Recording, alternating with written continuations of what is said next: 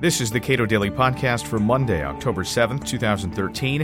I'm Caleb Brown. This term, the Supreme Court will hear about the degree to which people may be prohibited from getting close to abortion clinics and how they may interact with people trying to enter. Commenting on the case of McCullen v. Coakley is Trevor Burrus, research fellow at the Cato Institute. You can read Cato's brief in the case at our website, cato.org. We're talking about public places, public space that people might use to engage in freedom, if you will.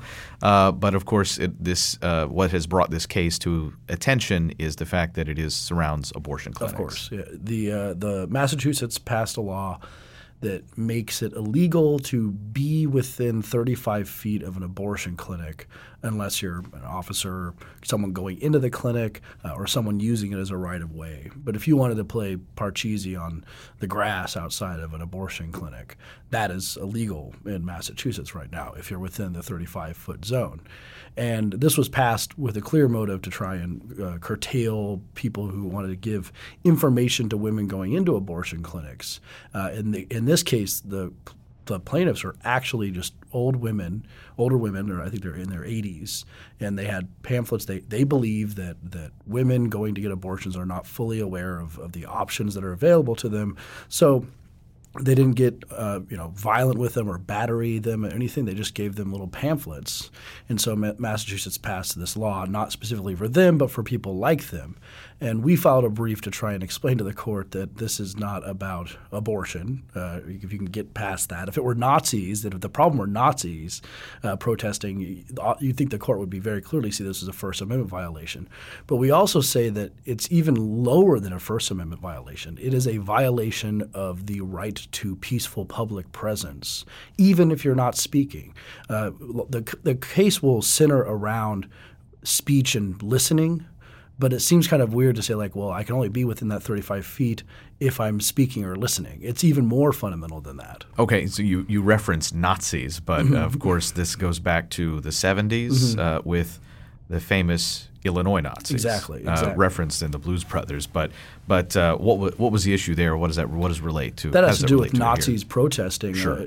Having a parade on, I believe it was a Jewish holiday they were doing on Yom Kippur, and the Supreme Court said that needed to be allowed. And the Supreme Court, they've been very good on First Amendment in general, but they are often better for people like Nazis than they are when it comes to abortion. And so one of the reasons this case is interesting is in 2000, the court upheld a law that Colorado had that provided a 8-foot bubble around people going into an abortion clinic. They couldn't get within 8 feet of them, within 100 feet of an abortion clinic.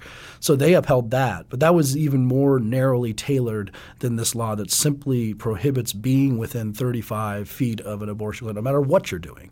That one specifically addressed, things that could get physically close to you. This one goes far broader, and we say it is against a basic fundamental right guaranteed in the Constitution for peaceful public presence, which has not been clearly articulated by the court yet, but we think it'd be a good time for them to say that this is a right that without a good reason the government can't kick you out of a public space. So, and again, the issue here is whether or not people can provide information that requires close physical proximity relatively. We're not talking about people who have been addressing loudly the people who are taking advantage of the services available at these various places. What other issues might have come up here? What is the principle at work on both sides? Well, so the First Amendment issue for the speech issue is the court needs to readdress their decision in the Colorado case because the law is clearly passed to exclude one specific viewpoint on abortion, right? Those are people who are in front of abortion clinics.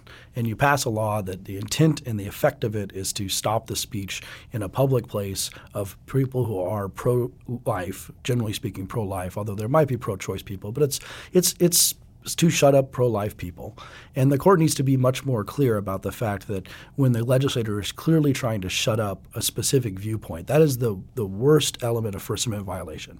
That is the most clear violation when the legislator is trying to shut a specific viewpoint on a specific issue. So that's the first question. Now, we have narrowly tailored laws. It is illegal to batter someone. You can't go up to them and like shove something in their face. There's already a law against that. There's laws against using a megaphone and different types of loud noise ordinance and stuff. Those are all covered.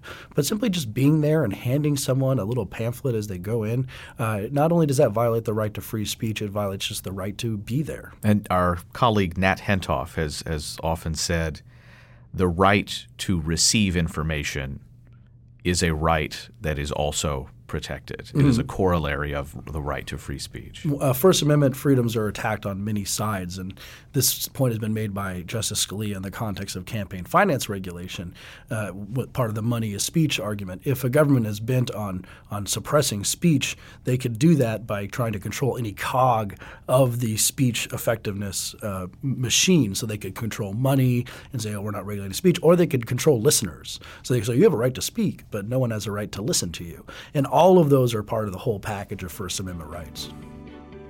Trevor Burrus is a research fellow at the Cato Institute. You can read the brief in the case of McCullen v. Coakley at our website, cato.org.